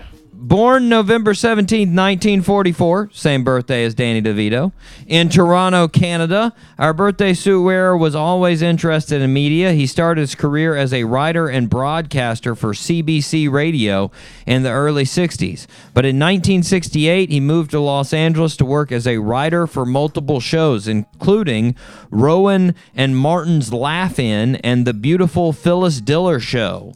In 1975, along with Dick Ebersol and Herb Schlosser, he created NBC's Saturday Night, which changed its name in 1977 to Saturday Night Live. He became the show's producer and was the producer until 1980 when he left the show. He came back to the show in 1985 and has produced it since then. He's also produced the Late Night and The Tonight Show. He's received 20 Primetime Emmy Awards from 94 nominations. He holds the record for the most Emmy nominations. He's also produced cult classic comedy movies like Three Amigos, Wayne's World, Tommy Boy, Black Sheep, Mean Girls, MacGruber, and Masterminds. Name that birthday suit wearer. I'm going to go with, and I'm only guessing, Lorne Michaels. 3 for 3. What? Yes. There we go. Nicely done. November 17th is the day for Mike's birthday suits. Yes. Yes. Lorne, I mean, let's be honest. You can't get too much bigger in comedy movies and production than Lorne Michaels. I mean, no. Saturday Night Live has its hand in everything, and basically every single Saturday Night Live movie that's came out has been produced by him. So, you know, he's a big deal. And every now and then when he does his on-air cameos, they can be pretty funny sometimes. He's got a good one every now and then, but he sounds like a pretty intimidating character to try to come up and do your jokes to, you know, like to audition for. I always hear those stories from, you know, cast members and whatnot. I'm like, good Lord. He just like sits in the back of the room, doesn't say anything. I'd be sweating through my underpants, man. It's too intense for me. But he is also turning 77, Lorne Michaels. You got to imagine at some point in time he's going to retire from Saturday Night Live. What do they do then? That's insane. Man. I don't know. He's going to work there forever. That guy's never going to quit that job. Yeah, probably not. I wouldn't. I mean, he's been doing it since 75, so, you know, it's he's got. I mean, they're coming up on the 50th anniversary, which is insane. But anyways, happy birthday to Lorne, happy birthday to Danny DeVito, and happy birthday to Martin Scorsese, all being born in the 40s on November 17th. There you go. Mike got a fantastic show next week. Next week is, of course, the Thanksgiving special. Very excited about it. Very happy. Always a great time here on the Doc G Show. As the listeners know, Thanksgiving food, not my thing. Nope. But the Thanksgiving special, my thing, Mike. I love it. I love it. And we have a fantastic guest, Mason Jennings, coming on the show. This guy has such an interesting career. He's been doing it since 97. He's got all these cool, interesting stories. I didn't know until just recently that he did he recently worked on this project called Painted Shield with Stone Gossard from Pearl Jam. Jeez. Yeah. Yeah, it's wild. Interesting. They put out an album, not this November, but last November, 2020. And I was like, how'd I miss this? It's crazy. It's crazy. Not only that, but he's took up painting, Mike. Yeah, Mason Really? Jennings taking up painting. And guess what? We've got a painting from Mason Jennings coming for the studio. That's right. That's right. What? Yeah, that's right. So lucky. I bought it off of Etsy. If any listeners are looking that's for, awesome. Yeah, he's got paintings for sale on Etsy. So I may if you have to want one, check this out. Yeah, I may have to check this out. just check it out. It's Mason Jennings. Huge fan. Mason Jennings art. That's his username on Etsy. Wow. Pretty fantastic. You can also he does artistic lyrics. So he'll write the lyrics of his songs and sell, the written lyrics like that as art as well. Wow. Yeah, pretty cool. But he's got That's a cool. new album coming out, Real Heart, at the start of next year, and he's already released some singles. We're going to talk to him. He's going to be our guest for none other than the 6th. That's right. The 6th annual Thanksgiving Day special. That's right. Nice. They're very excited. But until then, Mike, we have to wrap it up. I have been your host, guys, Doc G. With me, as always, none other than Mikey Maximus, the Furnicus Charette. Thank you for being on the show, sir. Thank you for having me. Always a pleasure. For sure. Short for pleasure. Pleasure. See you later. All right, bye. Guys, until next week, zip it up and zip it out. Zippity-doo-dah.